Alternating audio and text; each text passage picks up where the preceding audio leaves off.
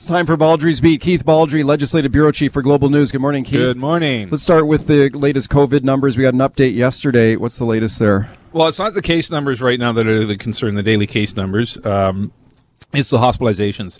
Yeah. So in the last week, more than 800 people have been hospitalized with COVID-19, the Omicron variant. Now, there's been many people coming out of hospital, so it's a net increase every day of, 40, 50 a day, but the overall admissions are about 100 a day. And the ICU now is starting to get significantly more than just a few days ago. It's up almost up 16, I believe, in just a few days. And interesting, yesterday I got word that there are 3 people under the age of 19 in ICUs, all unvaccinated. We've never seen 3 young people in ICUs at one time before. Wow. So that's a concern. And a lot of this is in Fraser Health. Disproportionately. So you've got hospitals like Royal Columbia and Surrey Memorial are really feeling the pinch here. So exacerbating this problem, just this avalanche of new people coming into the hospital, is the fact so many frontline healthcare workers are sick.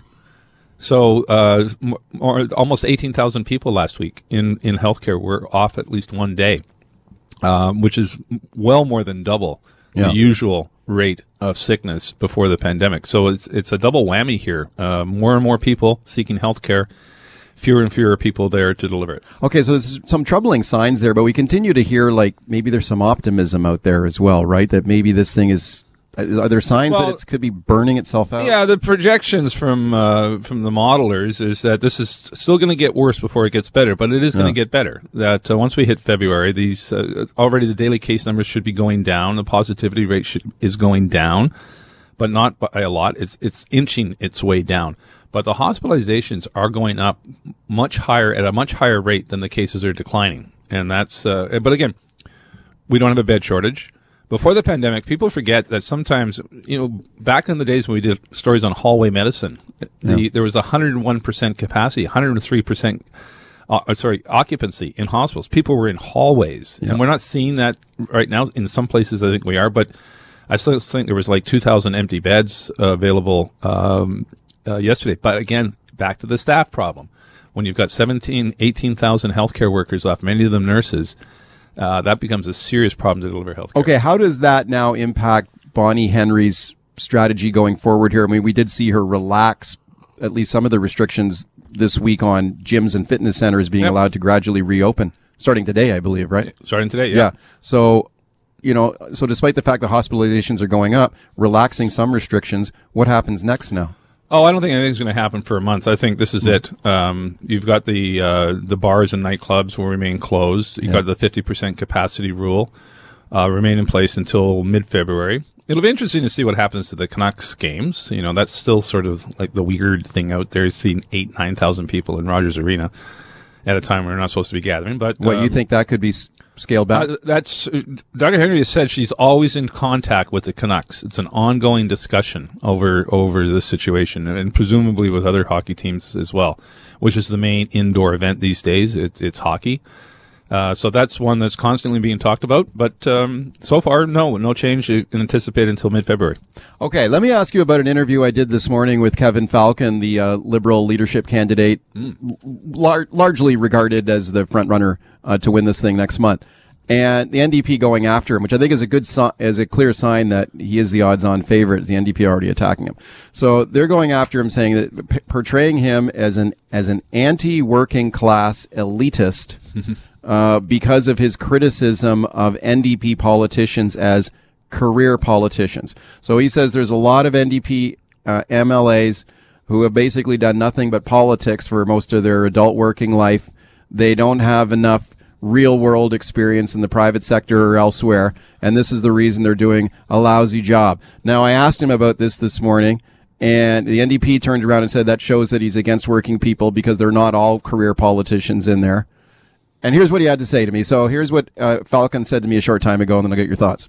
These are people that have spent their entire lives being professional politicians or staffers to politicians. In fact, the entire front bench, the leadership of the NDP government today, whether it's Rob Fleming or Mike Farnworth or Adrian Dix or even the Premier Horgan, they've spent their entire lives as career politicians. And my concern about that is they haven't got the real world experience that's necessary to deal with some of the big challenges we face. Okay, your thoughts? Yeah, well, we haven't heard that type of rhetoric for some time. And in this pandemic, a lot of partisanship has disappeared in political discourse, and Falcon is bringing it back. Oh. Interesting to look at the Liberal side, though. I mean, Shirley Bond and Andrew Wilkinson are not exactly rookies when it comes to politics. Well, I asked all him, political parties have lots of veterans. I asked him about Shirley Bond, actually. He was the current leader of the party, the interim leader, 20 years in the legislature. Yeah. And, I said, well, what was her real world experience? What did she do before she got into provincial politics? And he said she was a school board chair. Because she's a municipal politician before she became a provincial politician. And I would argue Shirley Bond has been one of the most effective politicians I've seen here, both in government. I think she's probably holds a record number of cabinet portfolios over the years. She was a cabinet minister from 2001 to 2017. And again, in opposition, she's proved to be a very effective opposition leader. So I'm not sure Falcon's argument holds weight. But it's interesting. He's brought a level of partisanship into politics now that has been absent for some time. It's going to be interesting to see if that pays off for him. Well, do you think you think it's a good talking point for him? I mean, I had a caller earlier point out that, this guy is not exactly new to politics himself. No. I mean, he was Gordon Campbell cabinet minister. So he's coming back. Now he's coming back from the private sector. He got into real estate development, and he apparently was making a lot of money as a real estate developer before he decided to get back into politics.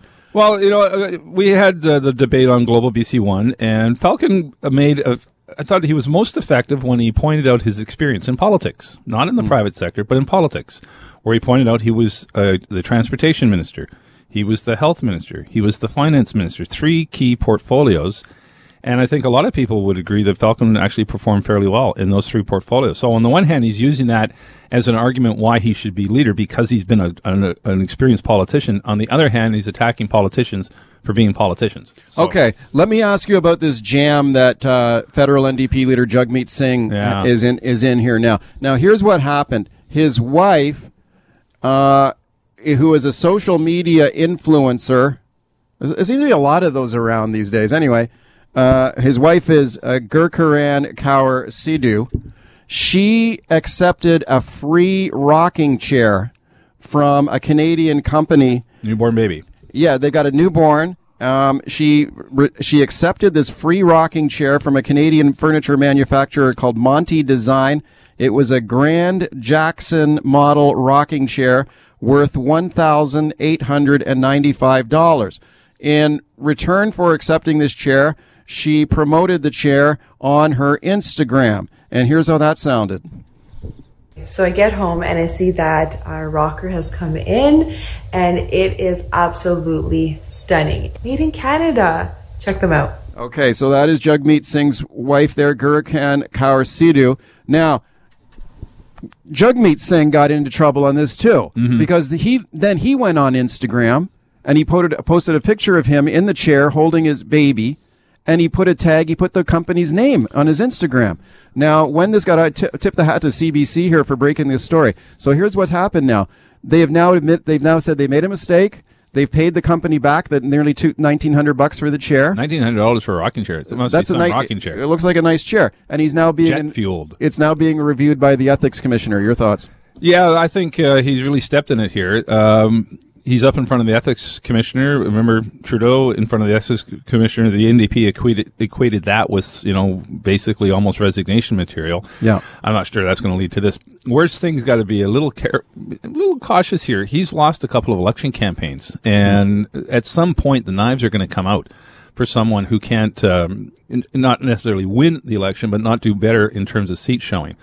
So this is the first serious misstep by Jagmeet Singh, I think, and to be in front of the ethics commissioner is never a good look for, particularly an opposition politician. Yeah, and especially for a guy who is pretty squeaky clean up to this point. Yep. I mean, this guy's he's been doing pretty well, sort of on a personal level, and like you say, he's been relentless and pitiless in going after Trudeau's ethical lapses, and now he lands in this jam. He's got a lot of personal popularity, and this is uncharacteristic of him to do this, but he's found himself in a bit of a pickle. Back, it's Baldrey's Beat. Phone lines are open. 604-280-9898 is the number. Star 9898 on your cell. Dean in Langley. Hi, Dean. Go ahead. Hey, thanks. I see that Jagmeet has publicly said he paid the company back the $1,800 for that rocking chair. Right. I'd like to see that he has also paid the taxes that the rest of us schmucks have to pay, or did he compound this faux pas with tax evasion? What taxes are you talking about? Sales tax. We all have to pay that. GST. Well, I mean, if he's giving the money back, well, that's a good point. If he's effectively buying the rocking chair now from the company, I assume he would pay sales tax on it. Well, I don't know why you wouldn't. So. Well, if it turns out to be no transaction, like if they're not actually selling the chair to him, would there? So he's saying he's now basically refunded the company for the value of the chair. Is that the same as a sale? Well, if he's given the money back for how much it costs, I think it's. The Ethics Commission will be looking at that as well. I don't think that's the real heart of the matter, though, whether sales tax was paid or not. Well, I think I think he should pay the sales tax. I mean, if the position now is, well, we shouldn't have taken this chair, so now I'm going to pay for it. Well, okay, and you're now buying the chair, so therefore you should pay the sales tax. Presumably the Ethics Commission will be looking at stuff like that. Yeah, we'll see what happens there. I mean, in the bigger scale of things, this is not the biggest scandal we've ever seen in politics, but like I said, it's one of those ones where it kind of surprised me. Like, Singh has been a guest here on this show many times, and he's a nice guy. He's got an appealing kind of personal style in a lot of ways. He does. And like I said, he's pretty squeaky clean image there. Which is why this is uncharacteristic. Yeah, I mean, to put that chair out in his social media and put the company's name on it too. Like, what are you doing? Okay, like say, your wife made a mistake and did something maybe that reflects, but then you doubled down on it. You made it even worse. So I don't think that's very good for him. 604-280-9898 is the number. Star 9898 on your cell. Let's go to Mike on the line in Surrey. Hey, Mike. Hey, Mike and Keith. Hey, I think Kevin Falcon's got a big road ahead of him to bring the Liberals back. I was a Liberal. I was a big supporter of Kevin Falcon previously, but I've been suitably impressed with the NDP government as a whole, even with their career politicians. So if all he can really find is that who's got the most career politicians, the Liberals or the NDP, he's got a real challenge in front of him. And I don't think term limits are necessarily a wedge issue that's going to get everybody too excited. I'm not even sure how term limit would work very well in a provincial government anyway. Yeah, well, the term limits is a non-starter. Thanks for the call. Yeah, but the Liberals have a huge challenge ahead of them. Whether it's Kevin Falcon as leader or whether it's one of the others. I mean, that election loss in 2020 was a crushing loss for them because they lost in places which were unimaginable until recently, and that's places like Abbotsford, Chilliwack, and Langley. If the NDP can win there, they've established a beachhead there. That is completely flipped the electoral map on its head. And now you've got redistribution underway. We're going to add several seats to the electoral map. Most of those are going to be in Metro Vancouver, where the NDP is strongest. The Liberals are strong in the north and interior, but unfortunately for them, there's not enough seats out there to form power. And John Horgan, despite how Falcon characterized him this morning as one of these NDP career politicians, he put Horgan in that category. Still very popular. He's consistently at the top of the approval ratings for premiers across Canada. Oh yeah, no, the Liberals again. This is they're in a huge hole, and it's going to take more than that kind of rhetoric to dig out of it. Okay, Ron in Burnaby. Hey, Ron. Hey, guys. Just a little tongue-in-cheek, but with a solid point. Does Adnan Khashoggi own the rocking chair company? I don't know. I don't know. Well, if Adnan is good enough for Trudeau and he got away with it, why not with Jagmeet? Because a nursing mother is that is Canadiana. Right there. Okay, well, I don't know who owns this company, but I mean, it's a nice looking rocking chair. It better be for $1,900 bucks. It's got to have a lot of bells and whistles on that thing. Let's go to Brian on the line in Nanaimo. Hey, Brian, go ahead. Yeah, hey, Mike. Yeah. Hey, first time caller. So if I sound a bit nervous, I apologize. All right, cool. I just want to talk. I've got no skin in the game when I tell you my story. Okay, there's no skin in the game here politically. Okay, you got 30 seconds to tell me it. Okay. Okay, listen, Kevin Falcon saved my daughter's life, plain and simple, and he has saved hundreds of girls' lives. He provided funding for an eating disorder clinic in Vancouver called the Looking Glass Foundation. Right. And I took him to task on the Bill Good show, etc., trying to save my daughter's life because she was dying, and he came up with the money. And at that point, during that time, Adrian Dix was the health critic minister. And I've reached out to him again because my daughter has relapsed, and he will not return my calls. All I get is his flunkies, who don't even follow up on my messages, by the way. Okay, Brian, thank you for calling in today. I appreciate it. Well, I mean, Brian, send me an email. See if I can expedite you getting contact with Minister Dix. So send me an email. You can get that through the producer. And again, Kevin Falcon, by all accounts, was a very credible and well-regarded Minister of Transportation, Health, and Finance, which makes it curious that he's criticizing people who hold those portfolios now.